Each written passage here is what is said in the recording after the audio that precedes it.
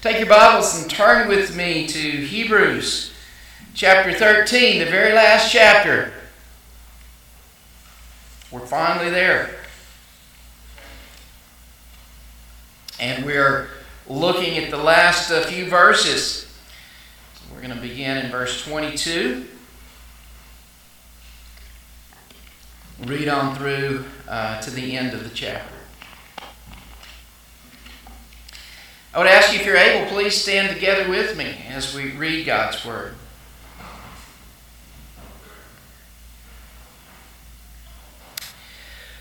Brothers, I urge you to bear with my word of exhortation, for I have written to you only a short letter. I want you to know that our brother Timothy has been released. If he arrives soon, I will come with him to see you. Greet all your leaders and all God's people. Those from Italy send their greetings. Grace be to you all. Thus far, the reading of God's Word. You may be seated. Well, again, it's been over a year since we started the book of Hebrews. Several sermons, probably 50 or so sermons in this book. It's interesting that here, as he's wrapping it up and as he is giving some personal dialogue to those whom he's writing, he says, bear with my word of exhortation, for I've written you only a short letter. It's one of the longer books in the New Testament, and I believe it is certainly one of the longest of the epistles that is there. But as we say, it's a letter, it's an epistle, but it is a little bit different sort of letter. It's not like the other epistles that we see. In fact, many have suggested, and I think most scholars agree today, that Hebrews, the book of Hebrews, is from a pastor to this congregation. It maybe was his congregation at one time. And that he is writing to them this letter, but it's not just a regular letter. It is a sermon. It's almost like a sermon manuscript that he's written and sent to them. So this would be kind of an example of a first century sermon. And if you, in fact, you want to try this afternoon when you go home, you can take the book of Hebrews and then open it up and read it out loud. And it's supposed to take just a little bit less than an hour to read the whole thing out loud. And so you say, well, then first century sermons would go on for about an hour or so. Only he says here that it was a short letter. So maybe, several times in this letter, especially in chapter 11, he says, you know what, there's a lot more to say here. I can't tell you about all these other people. You remember in chapter 11, roll call of the faithful. I don't have time to tell you about them. A letter would be too large. And I think that several times he wants to go on in more detail in certain places, but he just has to leave it. So maybe first century sermons were even longer than that. I try to make mine about 30 minutes, but first century, you can maybe understand why Eutychus fell asleep in the window, right? When Paul was preaching, he fell out and broke his neck, and Paul had to go heal him. The sermons were maybe longer back then. I'm not so sure, but if this is an example of a first century sermon, it's just the manuscript of it, they were a little bit longer. He says it's a short letter, and bear with my word of exhortation. He's exhorting them. We're going to look at some of that exhortation here in just a minute, review some of it. But before we do this review that we're going to do over the whole book and the teaching that is there, I want to deal with just a couple of things, a little bit here. Verse 23, he says, I want you to know that our brother Timothy has been released. It's surely the same Timothy that Paul knew and that Paul writes letters to. The close acquaintance with Paul, we didn't know that he was ever in jail, but he obviously was imprisoned for something, and probably for preaching the gospel, but he's about to be released, or he has been released. We don't know exactly what his relationship is with the author of Hebrews. We don't think that the author of Hebrews was Paul, but Timothy has a close relationship with the author, and we don't know exactly why he doesn't go on without Timothy to see the people he's writing to, but he's waiting for Timothy, and if Timothy comes, then he will come. So we're not real sure about some of that. We know that it's there, but we don't quite understand all the historical data surrounding that. In verse 24, he says, greet all your leaders and all God's people. And he says, those from Italy send you their greetings. We think that he wrote the letter to Jewish Christians who were in Rome, so he's not writing from Italy, so it seems like maybe some people from Italy, from Rome, have come together with him where he is, and so they're saying, send our greetings. That's our church, right? Send our greetings to them.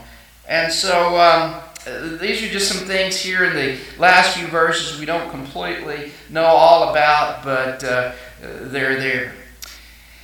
I wanted to this morning kind of go in way of review of the entire book. So you see in your outline, or in your bulletin, it's not really an outline, it's a list of 5 questions. And as we go through this review of the book, hopefully these questions will be answered for you.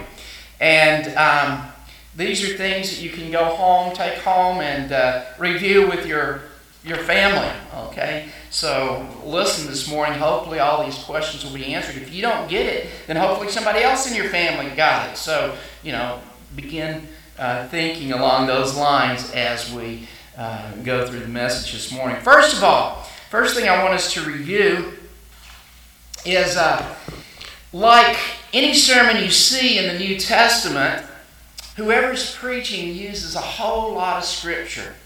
And the author of Hebrews uses a whole lot of Scripture as well. He's constantly going back to the Old Testament and quoting it. I think that's a pattern that we're to use in our day and age. In preaching, we're to use Scripture, and Scripture is to be the base of it. We shouldn't be saying, this newest statement in psychology, we're going to deal with that and just fill in all other sorts of stuff. No, we preach from the Bible, and we use the Bible as our source of authority. Now, the author of Hebrews, in doing that, shows that he thinks the Bible is quite important, and that the basis of all of his teaching comes from the Bible as well.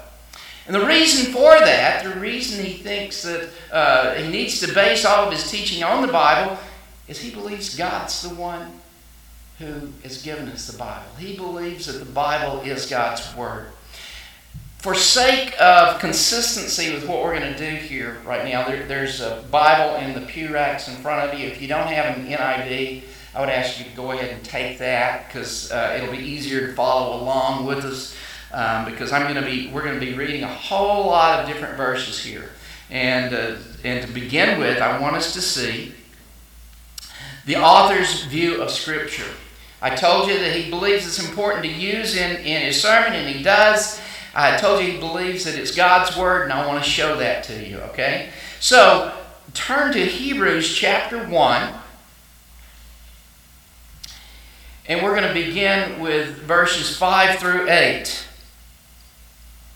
And I want you to see as he quotes from Scripture what he does. Now, a lot of these quotes he uses, some from the different prophets, but a whole lot from the Psalms, and a lot of things that David has written.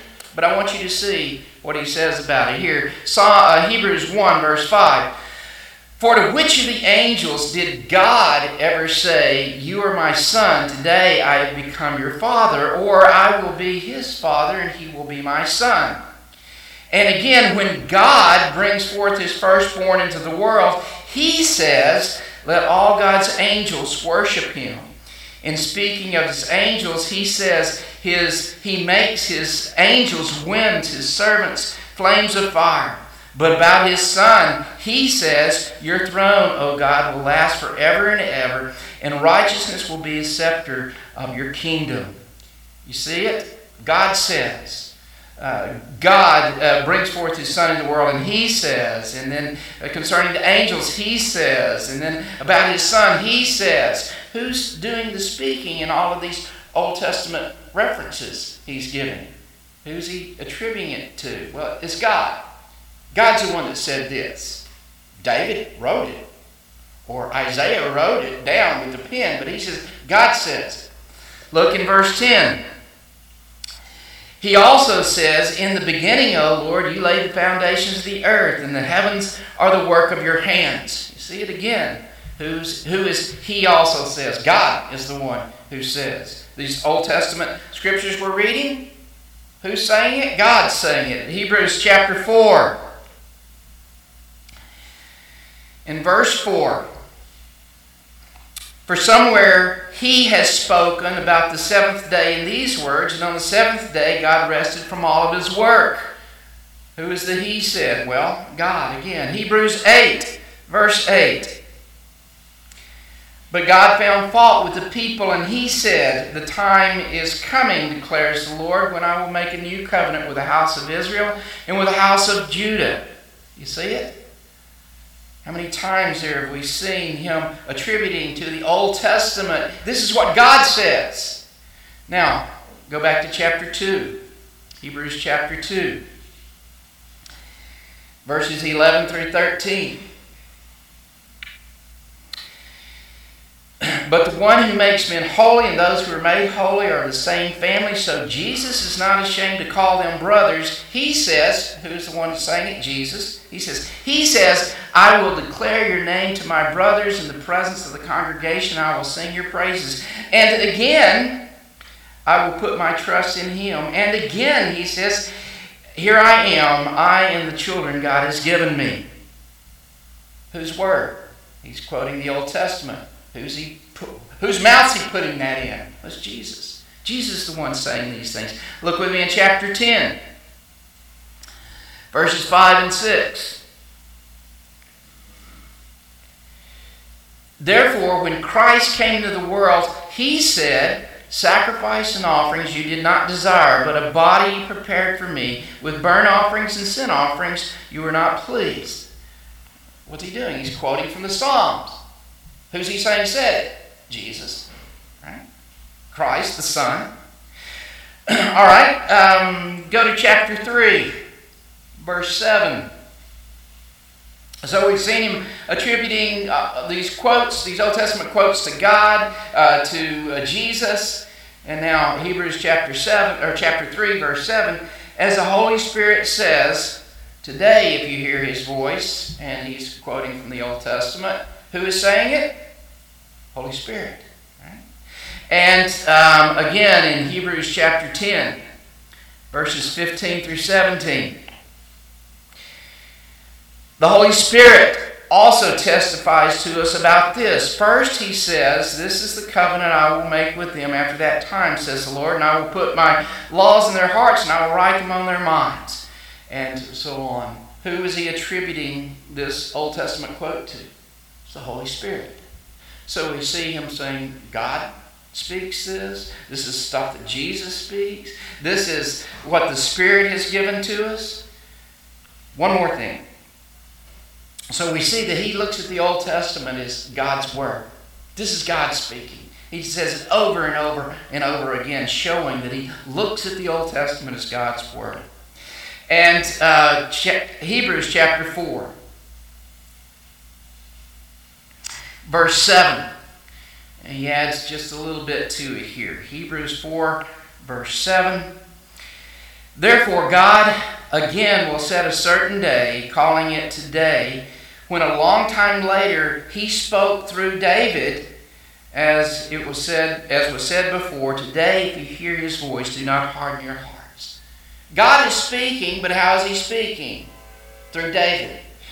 This is the way Scripture came to us, right? All Scripture we have. There was a human author who took the pen and wrote it down, but what words is he writing? Well, he's writing God's words. So when we look at the Bible, and the author of Hebrews shows us this, the Bible is God's Word. It is as we would say, our only rule of faith and practice. And as God's Word, God who doesn't change, his Word doesn't change, and that it is infallible, it is inerrant in its original writings, and that's the way the author of Hebrews looks at it, and that's the way we need to look at it as well. One more thing about Scripture here. Hebrews chapter 4 once again. In verse 12, he says, "For the Word of God is living and active." It wasn't just God's Word back then and God has changed His mind. It's still God's Word for us today. It's still living, still active, and still able to work its way into our lives and change our lives. This is the way the author of Hebrews looked at Scripture. That's the reason there's so much Scripture, and that's the reason there's so much Scripture throughout the New Testament. Anytime you see someone preaching, they're using Scripture. That's the reason we use Scripture in our preaching here. That's the reason even our worship service is trying to be guided by Scripture. We have a lot of Scripture in our worship service. Our call to worship, our call to confession, our assurance of forgiveness, our benediction, they're all from the Bible. And we believe that that's important. God is the one speaking, and we need to listen. We need to follow it, and we need to let it work its way into our lives as the Holy Spirit takes it and uses it in our lives. One other thing about Scripture here as well is the way that the author of Hebrews interprets it, especially as he interprets the Old Testament. Because, and I'm going to say this, he's interpreting it the way that there are Christians in our daytime that don't interpret the Bible this way, don't interpret the Old Testament this way, but I want you to see how he interprets the Old Testament. Hebrews chapter 10, verse 1. He's looking at the Old Testament. He calls it the law. He says the law is only a shadow of the good things that are coming, not the realities themselves. What is the Old Testament? He says, well, it's a shadow. It's not the reality. He points this out so many times when he looks at the Old Testament and he sees their practice back then and says, you know what? All that's just looking forward to Jesus coming. All of that is part of the promise of Him coming. Now, when He comes, He fulfills all that, and we don't go back to it. We don't go back to it. That's one of the big things He's trying to tell them here is, don't go back to that. All of that is looking forward to the reality to come in Jesus. Now, He's come. Why would you leave the reality and go back to the shadow? Saying, don't do that. Hebrews chapter 9, verse 11. He says, when Christ came as a high priest of the good things that are already here, He went through the greater, more perfect tabernacle that is not man-made. That is to say, not a part of this creation. Where's the true tabernacle? Where's the true temple of God? It's a heavenly one. The one that was built in Jerusalem was merely a shadow of the reality in heaven. Where is Jesus? Where is Jesus seated right now as our high priest? He's seated in the real tabernacle, in the real temple in heaven. Why would you want to go back to that shadow?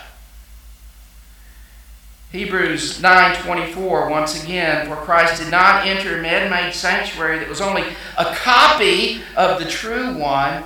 He entered into heaven itself and now appeared, to appear for us in God's presence.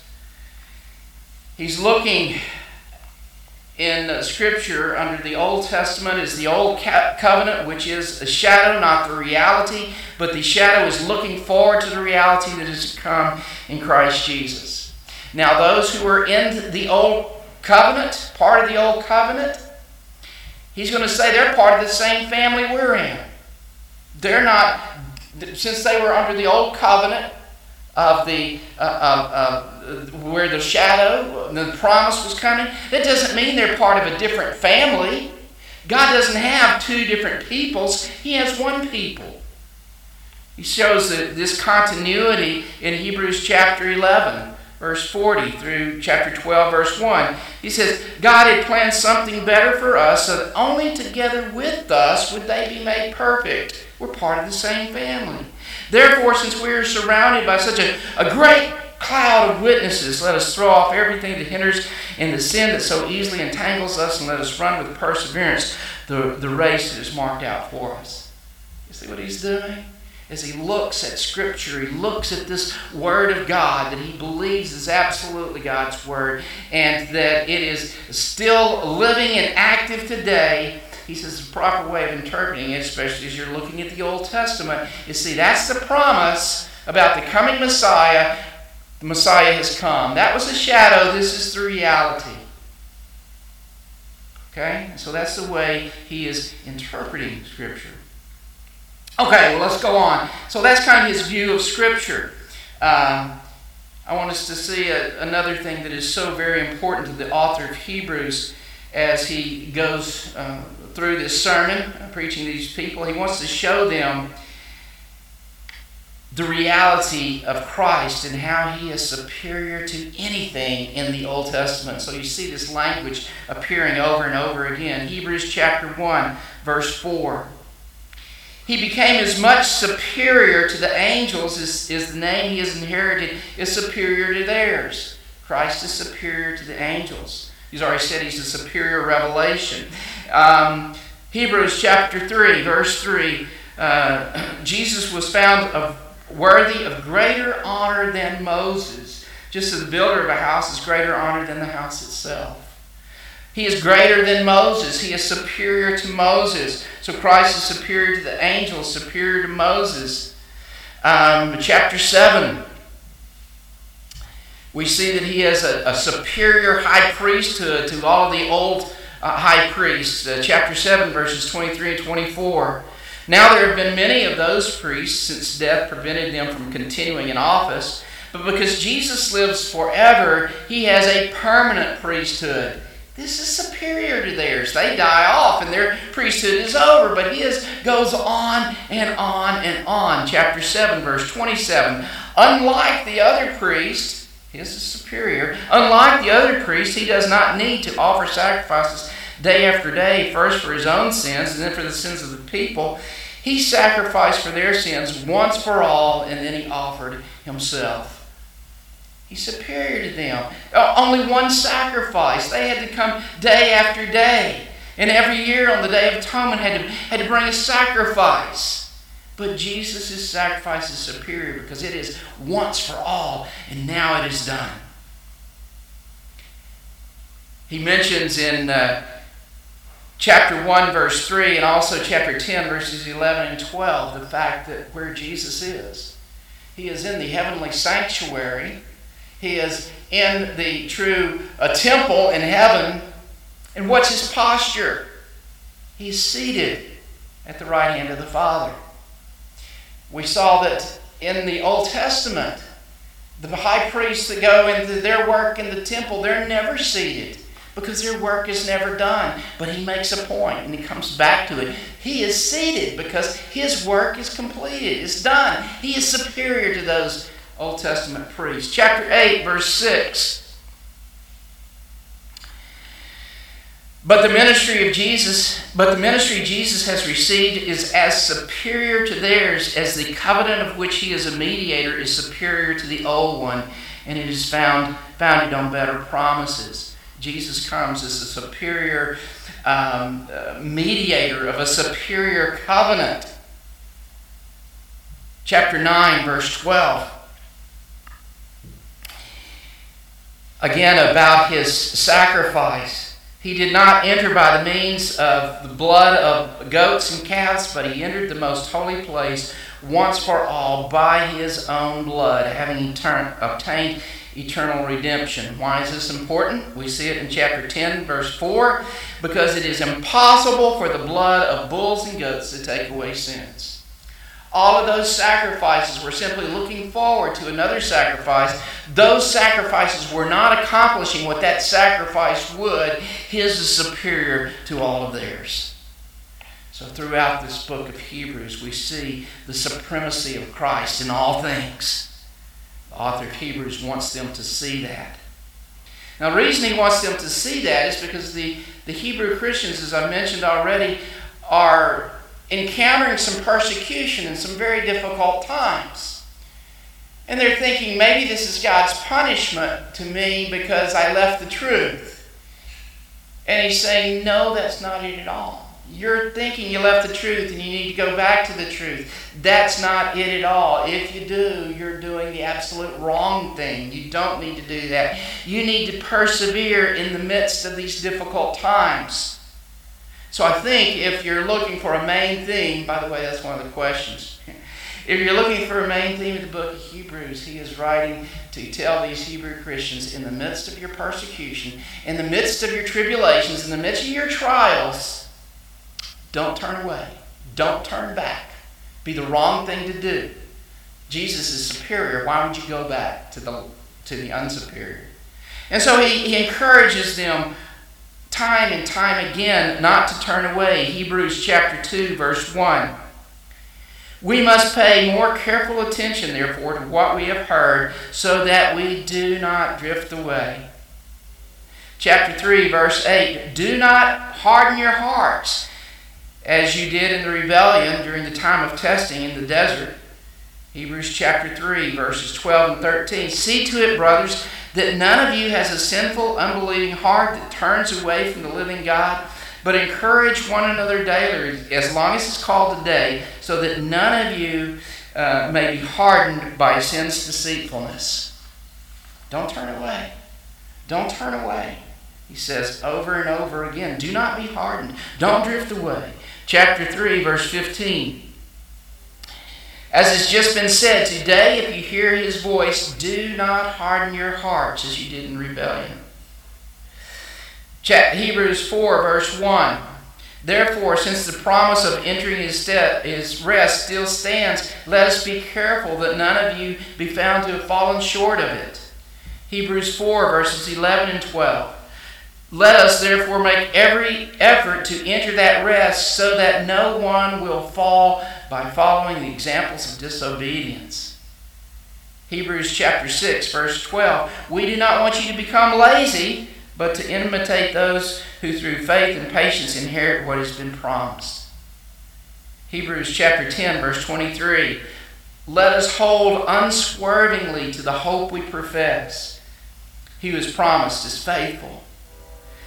Hebrews 10:36, you need to persevere so that when you have done the will of God, you will receive what he has promised. Hebrews 12, verse 1, therefore, since we're surrounded by such a great cloud of witnesses, let us throw off everything that hinders and the sin that so easily entangles us. Let us run with perseverance the race that is marked out for us. Hebrews 12, verse 4, in your struggle against sin, you have not yet resisted to the point of shedding your blood.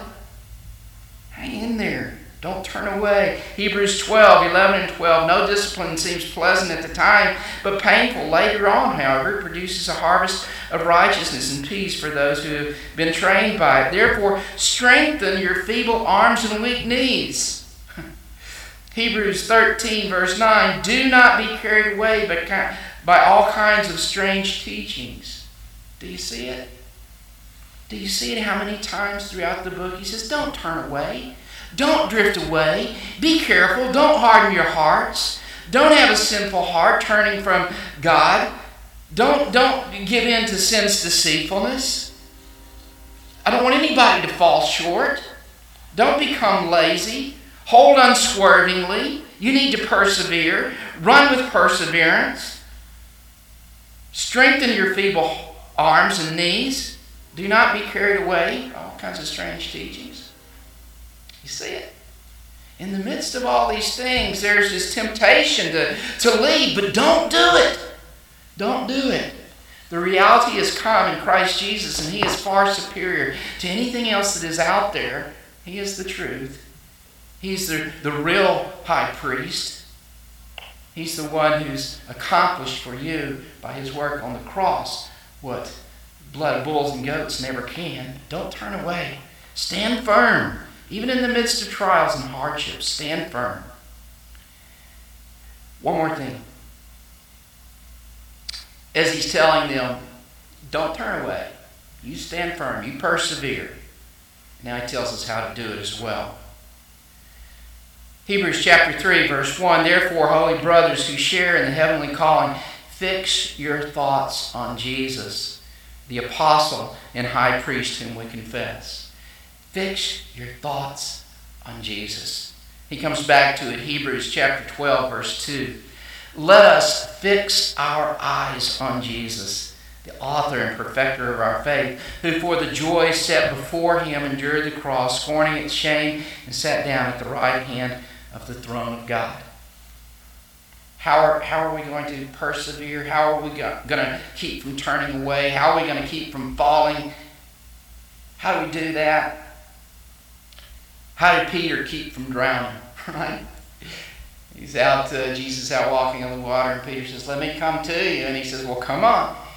He gets out, and he's walking on the water until he starts to look away, and he notices the waves and the wind and all these things, and he starts to sink. He's taken his eyes off of Jesus, and he starts to sink. He says, "Lord, help me."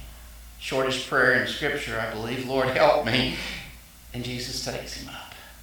Keep your eyes fixed on Jesus. Don't fall away. Don't fall away.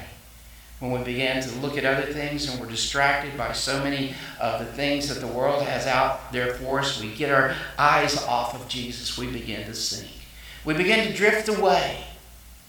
We find that we have drifted away so far that we wonder how in the world we ever got there. Keep your eyes on Jesus.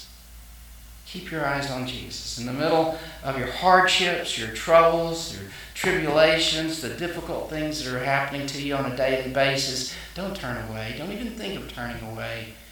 Rather, think of keeping your eyes fixed on Jesus. I believe that's the message of Hebrews for us. I believe that's the message that all of Scripture points us to. Promise in the Old Testament, God's Word, looking forward to the reality to come in Jesus. He comes. He is the superior one who fulfills all that for us. Keep your eyes fixed on Him. Let's pray.